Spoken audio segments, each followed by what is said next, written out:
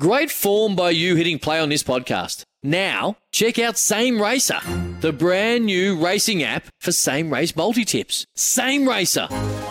Download from the App Store and Google Play. Powered by Bluebet. Gamble responsibly. Call 1-800-858-858. It's time to cast off on a new adventure. This is Real Adventures with Patrick Dangerfield and Aaron Habgood. Good morning and welcome to Real Adventures from wherever you are listening right around the country. Patrick Dangerfield and Aaron Habgood joining you this morning to talk all things fishing, boating and the great outdoors. Redmond, good morning. Good morning, Patrick. Yeah, our mate Uzi, again, nearly another ton, falling short 91, in the 90s. I was flat. He's letting us down, isn't he? I just wanted a ton. How good is it? Comes in, for those unaware, last gaffed week, him in a good way. We gave him a good gaff because everyone had written him off. You and I both wanted him Our in the man, team. we'd want him in from the very get-go. And another 91 in phenomenal form. Now, Redmond, Still not a ton. Breaking news this week, Enchanter Charters in New Zealand, an extremely experienced crew. The emergency beacon was set off. This boat was obviously capsized. It's been a horror week on the ocean safety front. A fifth body was recovered. There were 10 crew. Now, it's been reported that the vessel was hit by a rogue wave. The conditions horrific. And some of the reporting and some of the visuals coming out of the emergency helicopter rescue, astonishing to see. Like, you've spent a huge amount of time as a decky on a charter operator growing up in big boats. Like, this thing's 17 metres long. It's not one that you would usually associate with this sort of incident. Then the skipper, 20-plus years experience. I think this is a massive reminder. Huge wake-up call for everyone. Yeah, we're not invincible on the water. No matter what boat we are on. Like you said, it's 17 metres, Pat. I fish out of a little 6-metre boat. Some of the oceans I go in, I'm tipping it's not as bad as what he's just experienced, but sometimes we push our luck a little bit too much, and things like these might make you think twice. I know in my experience with the heads happening a year and a half ago, for instance, with me, that scared me going through the heads. Yeah, and you know what the crap thing was? Like, you cop stuff on social media, and as good as social media is for my businesses and for sharing things with family and friends, it's also a horrible place too. You can cop so much criticism. And after I had the incident in the heads, no one knew I had it. I actually put it out there because people were crossing. As a learning experience. That's why I wrote it out there. Yep. Yeah, that's the only reason I wrote it and put it out there. And I copped a bit of criticism. People saying, he knows what he's doing, thinks he knows what he's doing, blah, blah, blah. Well, for those unaware, Aaron was hit essentially in a really similar scenario by a rogue wave that just jacked up in front of the boat. Yeah. Nearly capsized the boat. Pushing my luck a little bit too. I was pushing my luck a bit. I was honest about it. I stuffed up. Didn't expect that to happen where I was. It was a big wave, coming in a spot where I didn't think it was going to happen. And I copped a flogging, and it nearly went arse over head, literally. So it wasn't a good place to be. And just people getting stuck into people saying, how crap's this? But this guy here, one of the most experienced people on the waters. 17 metres long. Worldwide. It's a liverboard boat. It was snapped in half by this wave. Like, the bridge was broken off it. It's astonishing to see and incredibly sad. It actually puts shivers down your back talking about it. When you're someone that spends the amount of time on the water I do and how much passion and whatnot you have for it, Pat, you've got a big boat, and your boat isn't even close to big. It's a tender to this thing. Yep. An extra 10 metres. So you just got to be a bit. Everyone's just got to take this in a little bit.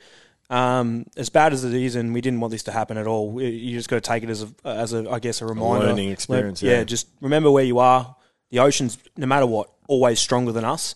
Even on a calm day, it can do what it wants to do. It can change so quickly and destroy our lives in seconds. So let's play with a little bit extra care when we are out in the water, Pat. Stark reminder, very thoughts and certainly prayers from all the fishing community with those around the world. 10 affected people and families, but certainly the 5 fatalities. It's an absolute tragedy. I just want to throw an importance out there too, Pat. One thing they were managed to do was set off their EPIRB, their emergency beacon. So they managed to. I'm tipping the skipper or the deckie's done that. They would have been. But you trained. can't. You just can't have that stuff hidden away. No, you can't. Like, And it's got to be in game. It's got to be in the game. It's got to be ready to go. You can grab it. Yeah, literally mine's at my as legs. that way. Yeah, Mine's literally at my legs of this boat, and everyone knows that it's in the side part, just at my leg. I think yours is in a similar spot in yours. It's at our legs. It's ready to go. But just it's the importance, that EPIRB there. So as sad it is with the other fatalities, Pat, on a positive note, could have been far worse. It could have been far worse without that. If that hadn't have gone off and they're floating out there in that seas, tipping it's not long until they're gone either. So emergency helicopter, and you got to see that footage. How raw was that footage? Like, it was astonishing. Just watching the rescue actually unfold, and it was phenomenal to see. Like, it was crazy, but that saved their lives. So I just want to throw a bit of an importance reminder out there. Everyone goes, oh, flares, oh crap, they're out of date, who cares? EPIRB, oh, what do you need that for? You don't need them until you need them. My brother did the other day. The dad didn't have an EPIRB in his boat, and they took it out tuna fish, and I said, you're an idiot. I said, mate, just go, like, Dad's happy to get it. It was just out of date. You need to get a new one. And I said, just go get it. Like, just, if you break down or if your engine falls off and no one's out there, you're screwed. Yep. So just a reminder to update your safety gear. If you haven't checked it, today's the day you're going to go check it, or tomorrow. It's a weekend. Do the right thing. The 2022 Riviera 78 motor yacht has been revealed in full, Redmond. This is Riviera's biggest ever build. It's relevant for us because Riviera is an Australian company that has really taken on the world in the sports motor yacht and the fishing flybridge sector, and has dominated it for the past, certainly the past 2 decades, but it's obviously a far older brand than that. But, from mid-90s, it's all we've really heard Riviera as one of the top game boating organisations globally. But this new 78, it's an absolute cracker. They're your favourite boat. It's their biggest they've ever made in 42 years, Redmond. And you know what? The way that you're playing footy at the moment, we can snag a little Brownlow this year, Patrick. You might be able to buy me one of these if we can snag a little Brownlow medal. This is a phenomenal boat. This is out of control. But the only downfall, you might be able to buy it, but trying to run it at the moment, 10,000 litres of fuel. Yep. So you're looking at about 25 grand to fill. Like, far out. I filled my car up this morning, and it cost me, I think, $160, and I thought that was expensive. That'll be 25 grand. Thanks, mate. Do you want that on check savings or credit? I'm tipping if you're buying this thing, I don't think fuel's an issue. I don't think fuel cost is an issue. We did try and find that answer. We couldn't quite. How much do you reckon it's going to go for? We couldn't find it. Exactly. I reckon you're looking at 5+. I reckn, yeah. I'm going up towards ever? 10, 8 mil. Well, you know what? Given the cost of all different, manufacturing's gone up, steel's gone up, fiberglass, all of that. Like, the supply chain issues, there's no doubt that'll have a huge effect on it. Yeah, well, one thing they've done with this boat is it's sent some boats, those big boats, I don't like the look of them. This thing actually looks like it's worth $8 million. Sometimes, how much is that worth? Like $1 million. What, $1 million for that? Piece of crap. This thing looks... It's hit everything. Well, it's a flybridge, but it's a sports cruising, but it's, unbelievable. Now, before we get into your week in fishing, we were keen to have a bit of a chat around navigating the most dangerous bars that Australia's got, Redmond. Now, we've spent a huge amount of time up and down the eastern seaboard, which is where predominantly the most dangerous bars are. Not as many, I guess, bays and inlets up that way. More of your rivers and your estuaries that meet with the ocean as such. We've spent time out of Lakes Entrance. We've both Yep. fished out of the Noosa Heads, which can get really shallow. But Narooma, we kept coming back to Narooma. Well, you how and I, dangerous that can be. You and I both sat down this morning and tried to Google top 5 most dangerous bars in Australia. Well, we're doing research. We're trying to research this, and then we literally couldn't pin 5 bars. Like, you got the Tweed that's nasty. Yep. You got Narooma comes to my head as the nastiest. Like, it just seems like it's always everything on YouTube. If you go watch bar crossings, Narooma always pops up. It's just one of those ones. The Tweed, you mentioned another one. I think it was Ballina, was it? Ballina can be really dangerous. Yeah, Ballina. Yep. The Lakes is a prick of a bar at times. Yep. But then you've got such things. I know the Heads is a little bit different, but the Heads is dangerous. You've got the Bowen Heads River as such, and when that gets nasty, that's nasty. The Noosa, for me, having gone through that a few times, one in a small tinny in fine weather. Noosa? And then, I went through there in a 33-foot Boston whaler, and we did it at 42 knots in maybe 2.5 foot of water. I'm holding on to the side as the skipper just absolutely charged it. Geez, you've gone gutsy there. He's like, well, unless you hit it with speed, you're going to get caught because of how shallow it can get. Well, that's the thing that we try to teach people throughout Port Phillip Bay as well. People get to sandbars, and but Redmond, you don't want to hit the sandbar part at 42 knots. How big was the boat? This was 33. You don't want to do it in a 33-foot boat No, because you're not getting that off the sand real quick. The skipper would know what he's doing. But we just want to cover a little bit on how to cross a bar. I think that's pretty important. Is actually observing and watching the bar in itself on each in particular day. Is wind against tide, your work, The number one rule, ebb tide, outgoing tide is generally when you don't want to cross a bar at its worst. That's when the ocean is meeting the current or the ebb tide, the flow out of the river as such. We'll just go with river. So it's pushing up against that incoming swell. Yeah, pushing up against it, and that's when it stands, and that's when it throws it up. But not only that, Pat, what it does, it also holds it up too. So it slows it down and brakes quite hard, but it doesn't move. Yeah, so sometimes it sits there. So sometimes you're trying to time your run and it's actually falling backwards. Like you're like, oh crap, this thing's going back. And that's when you want to be careful with your tides. Which when, it can be counterintuitive because you think, oh, I want to be careful here and go a little bit slower.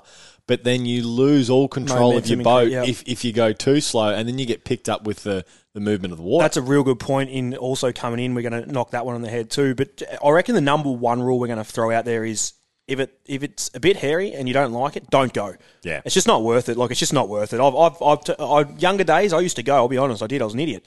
Now, I don't know what happened. I'm a bit mature, I think, Patrick. But I start to think twice when I'm crossing. You've hit 30 this year. I've hit 30. Jesus, it took a while.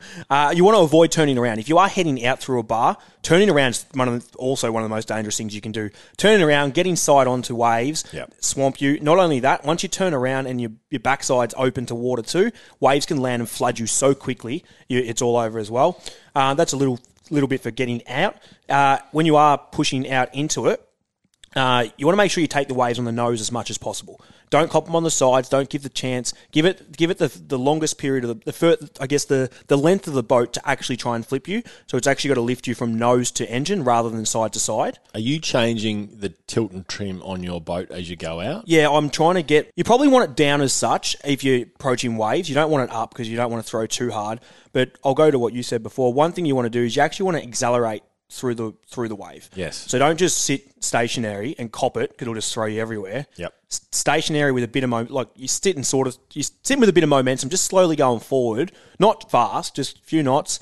And then when the wave approaches you, actually accelerate and push your nose up. So if you are going to cop a wave on the nose, and throw your nose up, because the nose is the furthest part to flip. Where if you're on side on, it's you can roll straight over and it's the easiest side. Yep. When you are coming in, follow a waving. So what I mean by follow a waving, don't let it catch you. So sit on the one in front of you. You don't want to sit totally on the crest where you can fall down it. You want to sit just behind it, so you're sitting behind the momentum of the wave. You're literally surfing on the opposite side of a surfer. You're sitting on the back of it and keep the momentum up with the wave. You'll find that waves in the ocean aren't always catchable.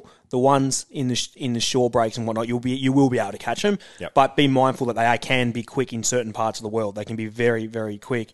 Do not let a wave sit on you either. So don't just the opposite to what we said. You're sitting on the wave, which is the correct way. Don't fall off it and let a wave catch you from behind. And don't power down the wave. So if that wave's lifting and you think, I can beat it, I'm going to shoot in front of it. If you power down and that breaks, it'll throw you, especially a bigger wave. It'll destroy you. There's no benefit in a matter of seconds. to jumping in front of it. Just cruise behind it. It'll flatten out, break, and then do what you have to do. If you have to go over the white water, at least you know you can get your nose up, trim it up a little bit, accelerate and get over it. Do not cross it. If you're sitting on the back and it's starting to break, don't fall down the front of it. It's just not worth it. So hopefully that does help you and put your mind to it, mind to where you need to be when you are crossing a bar. Your week in fishing, Redmond, the tuna have been fishing quite well throughout Victoria and Port Phillip Bay, where you do majority of your work. You've also caught a few whiting this week. Lee Rain has been catching a few as well. We love he's over in catching up with Lee. fished around Point Leo and got some really nice whiting to 47 centimetres. Lakes Entrance, you know what we might do? We might get a guest on from Lakes Entrance Fishing Charters. We had him on a couple of years ago, and it was the start of when netting got banned in there, the start of the... Remember the whiting starting there? Yes. They are now as good of fishery on whiting as you'll get regular bag out fishing, Pat. We should get a guest on there and ask how it's progressing. That'll be great to do in the next couple of weeks. But... yeah, Port Phillip Bay is fishing sensation, whiting, the garfish. I don't know if you've seen that during the week. Yes. Thumping garfish. And we've got school holidays. I stuffed up. I thought it was the start of April school holidays. It's actually the end of April this year. It's like the 23rd or something. I suppose in a few years we'll be all over this. Yeah. Like, we'll be like, oh no, school holidays are coming up. The kids are here. The kids are at home. Is Easter on school holidays? Because I thought school holidays was always around that April moon, which is the start of April. I don't keep, my calendar works off the rounds. Yeah. So what's this week? Mine it's round 2. Mine works off the moons. It was round 2. That was my week. Next week, it's round 3. That's how it works. Well, anyway, fishing's going good. We've got tuna, we've got garfish. Great fun to do with the kids, Pat, garfish. We've got squid, we've got whiting, and more importantly, the snapper out of Port Phillip Bay. That water's back down to that 17, 18 degrees, and we're seeing that autumn snapper fishery, which I've got a question coming up in the social club, so I'll leave a little bit of info to that, but they are going red hot out of Mount Martha. And we've got a guest, Corey Green, today from Fisheries too, Pat. Yeah, looking Mako forward to chatting about Mako sharks and how they go about the tagging and the information that they get. It's extraordinary stuff. All that and more coming your way on Real Adventures. You're listening to Real Adventures with Patrick Dangerfield and Aaron Habgood. Welcome back to Real Adventures, and we have had a slight technical issue with Patrick's mic going down. I'm not sure how he broke it, and neither is Brooksy, our producer. We are not sure at all how he's broken it, but he's done it. So it will be back for the rest of the show. We're going to do our best to get him back in this segment. If not, he'll be back straight afterwards. And the best part about this is Patrick is not here for the whip around, which is about to come up. And I get to tell you all the info that what he's biting right around your part of the country. And we're going to take it off with New South Wales. Now, the marlin fishing, and, I was up there probably a month ago now, and the fishing was going pretty good. We missed the main bite. We got destroyed with that swell and weather like you wouldn't believe, as you know. We spoke about it. And it pushed that horrible, horrible weather in. But good news is that water's starting to disappear. It's starting to clear out a fair bit. You still got to be careful of logs and whatnot. But Burmese to Tathra, the bite just continues to keep on going. It is seriously going so well. It's been great all week. If you're heading down a little bit more north, heading up a little bit more north, the yellowfin out of Batesman's Bay, seriously good sign with what's to come. Last year, I swear we reported every single week about the yellowfin tuna just being in their numbers from 20 kilo right up to nearly 100 kilo. Like big yellowfin tuna, which is great to see. They've rocked up. So get your lures ready, get your stick baits ready, and make sure your tackle is equipped and ready to go, because if you don't have the right gear, you will not land those fish. They are big, powerful fish. Heading into South Australia, Marion Bay, the tuna fishery continues to go mad. Real Action Charters, they got amongst fish all week. They didn't disappoint getting their clients bag out trips every single time. So make sure if you're in the area, make sure you give them a call and get yourselves into the tuna action. But they're doing a fair bit of bottom fishing as well. The mowies, the nannies, the big gummy sharks, they're going really, really well too, which they're very consistent. But this is my favourite time to fish offshore here in Victoria, but also up into New South Wales as well. The bottom fishing is red hot. It's when things seriously start to feed well, as you're going to get a lot less bycatch as such when you're targeting the bottom, because banjos and seven gills is a bit more of a winter thing, but in summer they can be bad too. Swell sharks, they're horrendous. They're as bad as it gets. So make sure you do get bottom fishing wherever you are around the country, especially in South Australia. The North Havens bread and butter fish, they're going really, really well too. Flathead, whiting, leatherjacket, squid, and something that we all love to have is a bit of pasta with blue swimmer crab in it. That is one thing that we love to eat. So make sure if you're in North Havens, get amongst the bread and butter species, because they're fishing as good as it gets. Queensland, fishing out of Kuching, there's been heaps of jacks being landed. So mangrove jacks, Bait and lures working, they're both working. Lures are good fun. That bite on a mangrove jack, they reckon there's not much else that hits like it. So make sure, I've actually never caught one. Very interested in catching one, but make sure you do get amongst those if possible. Have your lures ready to go. Getting them in, you want to get the lures, usually, how to explain it? So if you're land-based fishing, you're usually trying to get into the middle of something, where when you're in a boat, you're always trying to cast to the ledge, vice versa. So make sure if you're in a boat, try and get that cast right up and tight into the mangroves, any reef structure or anything like that in a harbour, and they're going to come out and smash your lure. Queensland, where we're fishing out of the ocean side of Tweed River. We're in Queensland. It's the report for Queensland, and seriously, the Taylor are going really, really well. Now, they're moving in on the high tide, so as that water pushes up the beaches, the Taylor are feeding at their best. Low tide has been a bit hit and miss, so make sure you can try and time the high tide, and on sunset, they're in even bigger numbers. So, slimy mackerel, if you can get them live, they've been really, really good as live baits. They're getting the bigger fish, but also you can use slimies for bait, fillets of them, they're going to get fish as well. Heading over to WA, Preston Beach, the herring have been going mad. So literally get yourself a burley pot, because if you don't have it, you're not going to catch anywhere near as many fish. Make sure you get your burley pot filled up with pillies, bit of tuna oil. Even bread works well with tuna oil, and make sure you mix it up really nice and tight in there. Smash it right up, and then give it a good shake in the water and loosen it up, and it will all fall out, and those herring will come to your burley pot, and that's at Preston Beach. There's been lots and lots of trevally species on offer out of Exmouth. Now, this was a conversation that I was meant to have with my mate Danger, but he's broken his microphone. So I think he's nearly fixed it, to be honest with you, but I'm going to keep him out of it. Some big trevally being caught out of Exmouth, but something I was more impressed with was the brassy trevally. So they were caught on fly during the week, which that got Pat's attention. He flicked the photo over, and that's a challenge I'm going to set him for when him and I head up north again, is to catch a trevally species on a fly, because they pull like mad. I think it nearly killed Pat's old man John Boy a few years ago. That tested him out when he caught a nice brassy. It was actually a brassy trevally as well that he managed to get. Tasmania, Coles Bay, bluefin going seriously good in 3 to 6 metres of water, but Storm Bay going just as good, but their surface activity has been as good as it gets. So if you can get amongst them in Tassie, get on the tuna. They're going good, up to 25, 30 kilo. Great Lake Browns and Rainbows is where you want to be heading right now, with the fish feeding most of the day. Plastics is always good for your rainbows. Now, I've got time for 1 or 2 questions. I'm going to get into them quick, because I'm getting told to hurry up because Pat's missing out on the conversation and we can't let him in on it. We've got the social club right now, so where we take your questions from social media. Make sure you send them through on the Real Adventures app or on any of our social media platforms, and we'll do our best to answer them. Graham, boys, what's the simplest knot to tie line to leader? I always end up using a swivel because I do not trust my knot. Does this matter? Now, uni knot is the easiest, by far the easiest. It's not a very good casting knot in the slightest. It's horrible with thicker line. Lighter line, you get away with it a little bit.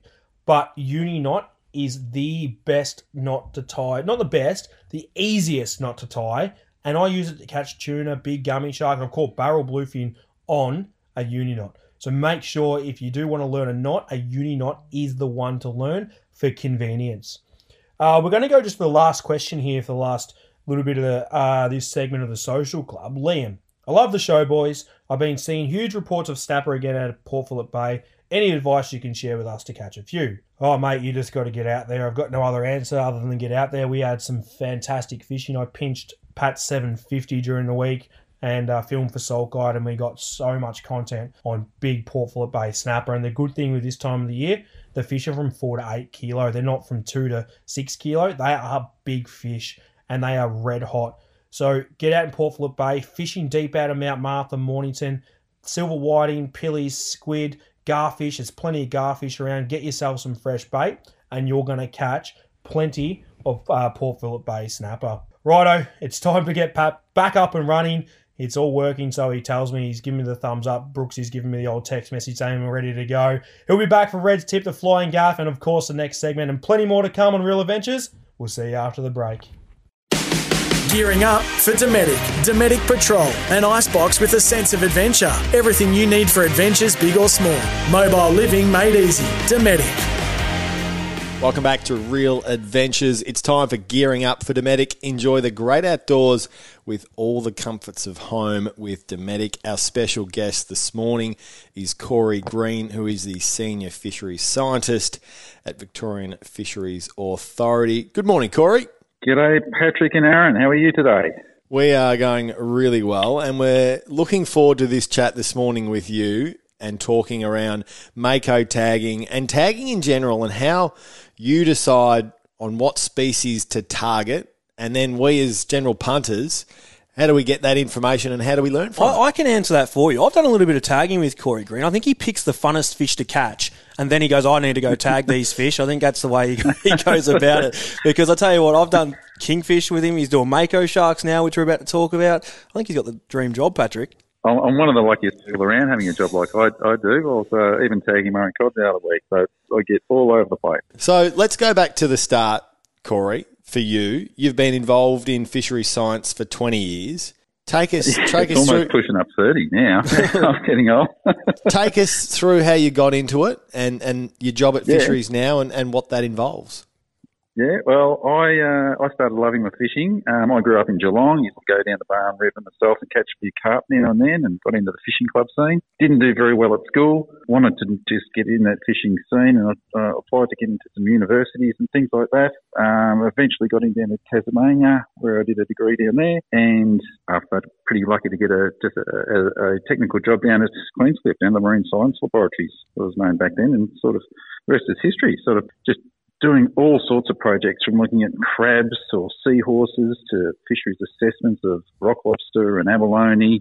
Tagging is one component as well, and it's just so varied. And I think I'm one of the luckiest people around to have a job that takes me all over the place and researches all sorts of good stuff. And I also love my fishing as well. So it's just one of these lucky career options that have sort of fell into and sort of come my way. So it's been great. So you work with the Victorian Fisheries Authority. Now, when we hear and talk about science, we hear a huge amount about tagging. The process behind that, how do you decide what you're going to tag? Is it decided by what the general public is interested in? Is it what you look through the studies that you've done previously? And I told you, it's what Corey finds the funnest. It's a little bit more structured on that, and I guess it comes down to the management side of it. What's the management question? And when we talk about fisheries and what we can get in Victoria, our fish don't necessarily stop at the border of New South Wales or South Australia and say that's it, I'm not going any further. Some of those fisheries go all around southeastern Australia. So it's about what sort of connectivity our fisheries have from state to state. Are they local? Do they stay like in Port Phillip Bay? Do they just in Victoria, or do they move out of state? So that's one of the questions that we've got to try to answer, is that do we manage some of our fisheries in Victoria and keep it in Victoria, or does it need to be more holistic and encompass all of the states involved? Because you could have snapper that's going all the way up to Queensland and down to Victoria, or mako sharks, which we're going to talk about later. Do they just stay in Victoria, or do they keep on going elsewhere? So on that, one of the big topics of debate over the last few years across the border in South Australia has been the commercial snapper fishery and the impacts that commercial fishing and recreational fishing has had on the sustainability of snapper, and quite clearly at the moment where there is still a ban in place. So would you be working with fisheries in South Australia on their end, what they're seeing, the scientific data that they're collecting, to collate all that information and make really good decisions around what's best for the fishery, sustainability for rec anglers? Absolutely we do. We work with all the states that are sort of surrounding us and it depends on those species that mix between the states. So in the snapper fishery that you referenced there, that's their fishery. They've done their tagging and stop discrimination work there, so they know that that's their fishery. So that their fishery doesn't really impact on our fishery. So that's why we've been able to keep and manage our stocks the way that we do. And there's plenty of fish looking out there, plenty of snapper, for example out there, which many people are catching at the moment. Now, Corey, let's stick a little bit relevant to what you're actually, doing at the minute, and that's the satellite tagging of the mako sharks. Now, you've been doing a fair bit with Chris Vasilevsky from Gone Fishing Charters, very good friend of our show on here, and you've been heading out chasing the mako to get a tagging. Now, can you just take us through why the mako shark, also the size that you're looking at for the sharks? Because I know that you had a big Bruce come up and say g'day, and you might have been too big to handle. I know that story. Chris O filled me in. And then, what size shark you're looking for, and why in particular the mako shark at this point in time? I guess with looking at fisheries and specific species, it's trying to find out what the knowledge gaps are. So you identify what you know and what you don't know, and whether the information that you don't know will be really relevant to putting the picture together, which is really good for the future management of them. So that's what we identified, is that we don't know about the movement of the sharks, of makos, or their habitat preference. We don't know whether they need to be managed in Victoria or all around southeastern Australia or beyond. So that's why we put some satellite tags in. There's been genetic work done on it, but this satellite tagging is really giving us an idea of their movement patterns and temperature preferences. Sorry to interrupt you there, Corey, with the satellite tag. Just before we go on to the sizes, what is a satellite tag? Yeah, so it's something about half the size of the palm of your hand, and it's got a battery in it and some electronics in it and an antenna.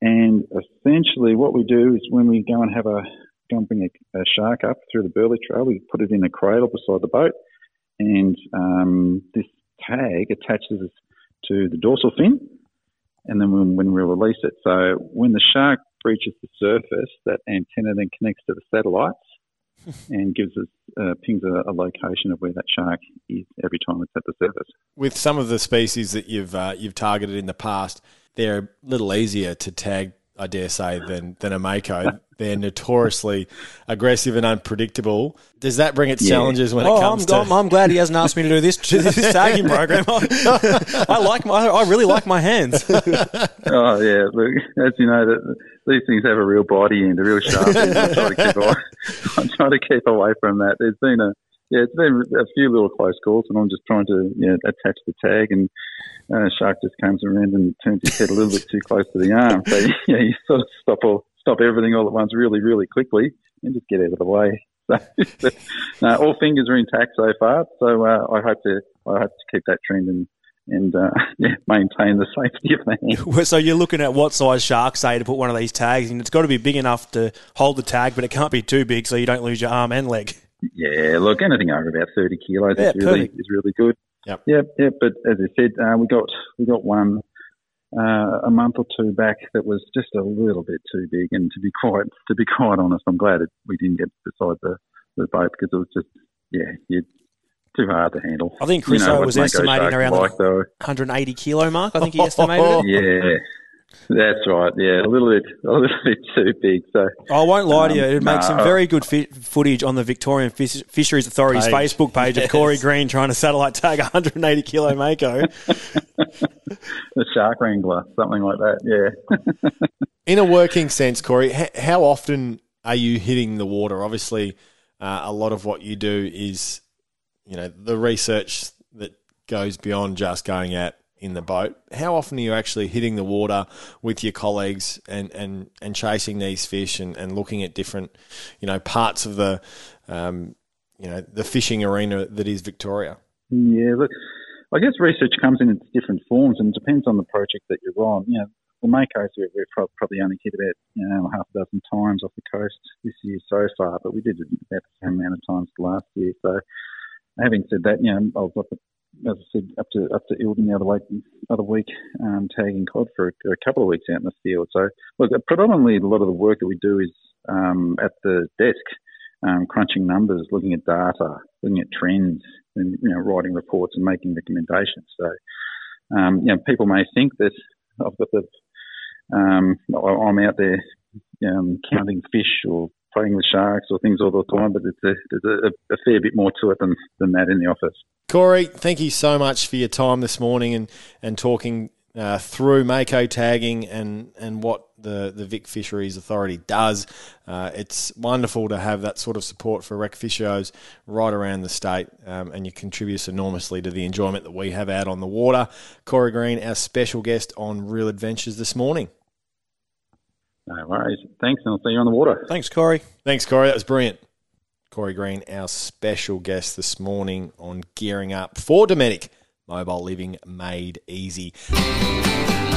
Reds Review for Club Marine, Australia's leading provider of boat insurance. It's now time for Reds Review for Club Marine, our product review of the week. And you're going to say go quick, aren't you? I haven't got a lot of time, do I? No, you're okay. You're okay. Well, good, because I've got a question for you. Yes. This is the review today. Mm-hmm.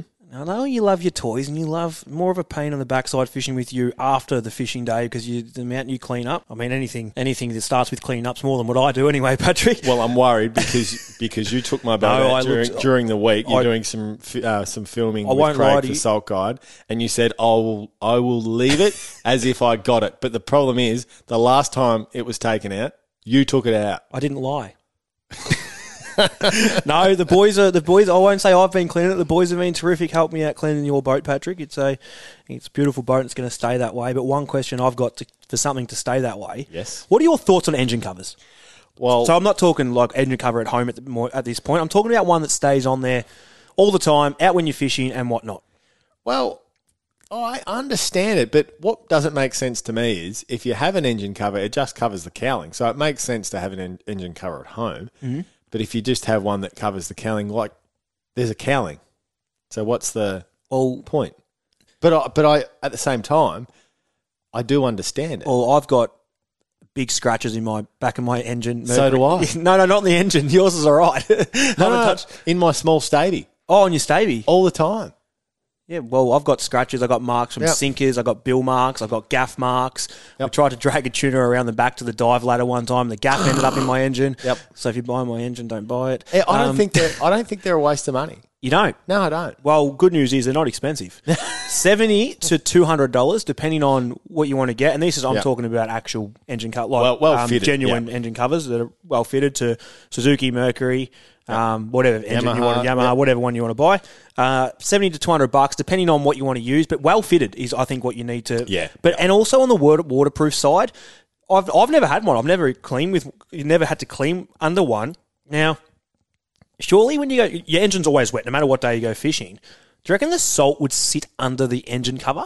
Do you reckon you need to take it off at the end of the day and hose it all out? I've had one before, and I don't fish as hard as what you do, but it was almost like a silicone seal around the bottom of it, and which tightened up once you put it on, and didn't really have the need to do that. Because my engine, like the engine itself, I haven't had to touch wood, I haven't had a drama with it, but it's definitely got some marks on it. I'm just thinking to say it needs a buffing. It needs a good buffing, but seriously, with $70 to $200, you can get yourself a good engine cover, and it's going to protect it from all that sort of, I guess, gunk, bait sticking to it, marking it, and it's going to make it look brand new when you're going to sell it. That's pretty much the only positive that I see in it. And with the rates at the moment, with the resale of boats, it's probably going up $1,000 a day every time. It might make that extra $300 and it's sparkling still. It might make it easier to actually pitch the idea to your better half that it's a worthwhile investment. That is $70 to $200. Red's tip for Club Marine. Plenty more real adventures after the break. That was Red's Review for Club Marine. Insure your boat or jet ski with Club Marine, Australia's leading provider of boat insurance. Check the PDS to see if this insurance is right for you. You're listening to Real Adventures with Patrick Dangerfield and Aaron Habgood. Welcome back to Real Adventures. Before we get into Red's tip, have you got anything what's on sort of marked out for your weekend? Is there anything that you're specifically chasing? Mate, I'm on standby. I'm literally on standby for a flood because there's a good chance that Kari's water breaks any day of the week. Yes, forget about that. I'm not joking you, literally. So we're literally waiting. So Kari's about to pop with our little girl. Fingers crossed everything goes fantastic. She's done a great job for 40 weeks of it, Patrick. So any day we're on standby. So I can't venture too far. She doesn't want me too far away. We've got some great help around us if worst case comes in. But I'm trying to get a fair bit of fishing done because I think I'll be off the water for a bit. So I'm trying to get it done before the lead up to this. So I'm trying to get some work stuff done. You know, some advice that I got going from one kid to two kids.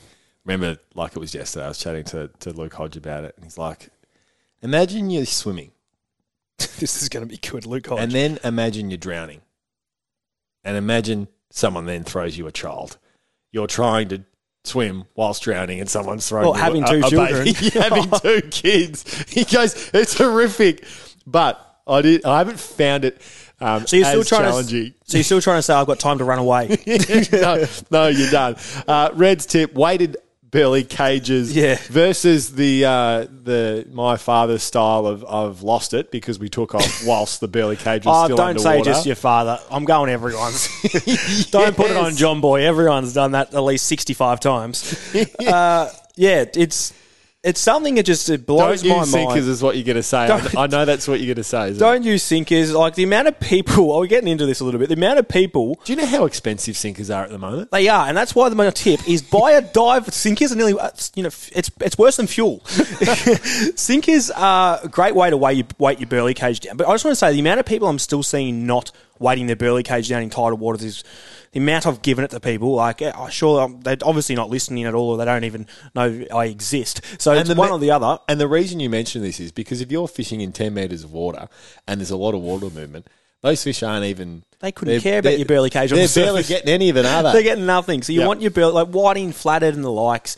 Like garfish, you want your burley cage at the top. You don't need a weighted burley cage. But for the whiting on the bottom, you do. And a lot of people chase whiting. So, little tip, go to a dive shop. If not a fishing shop, buy a dive weight. 1.5 kilo they usually come in. Buy two of them, so you got a spare. 1.5 kilo will pretty much get you through nearly all tidal waters. The odd with a weighted burley cage.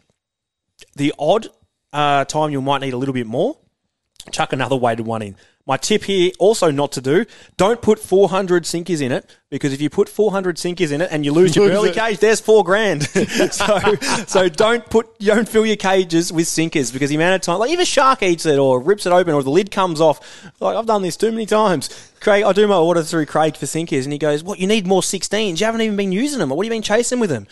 I was chasing whiting, that'd be burley cage weighted down.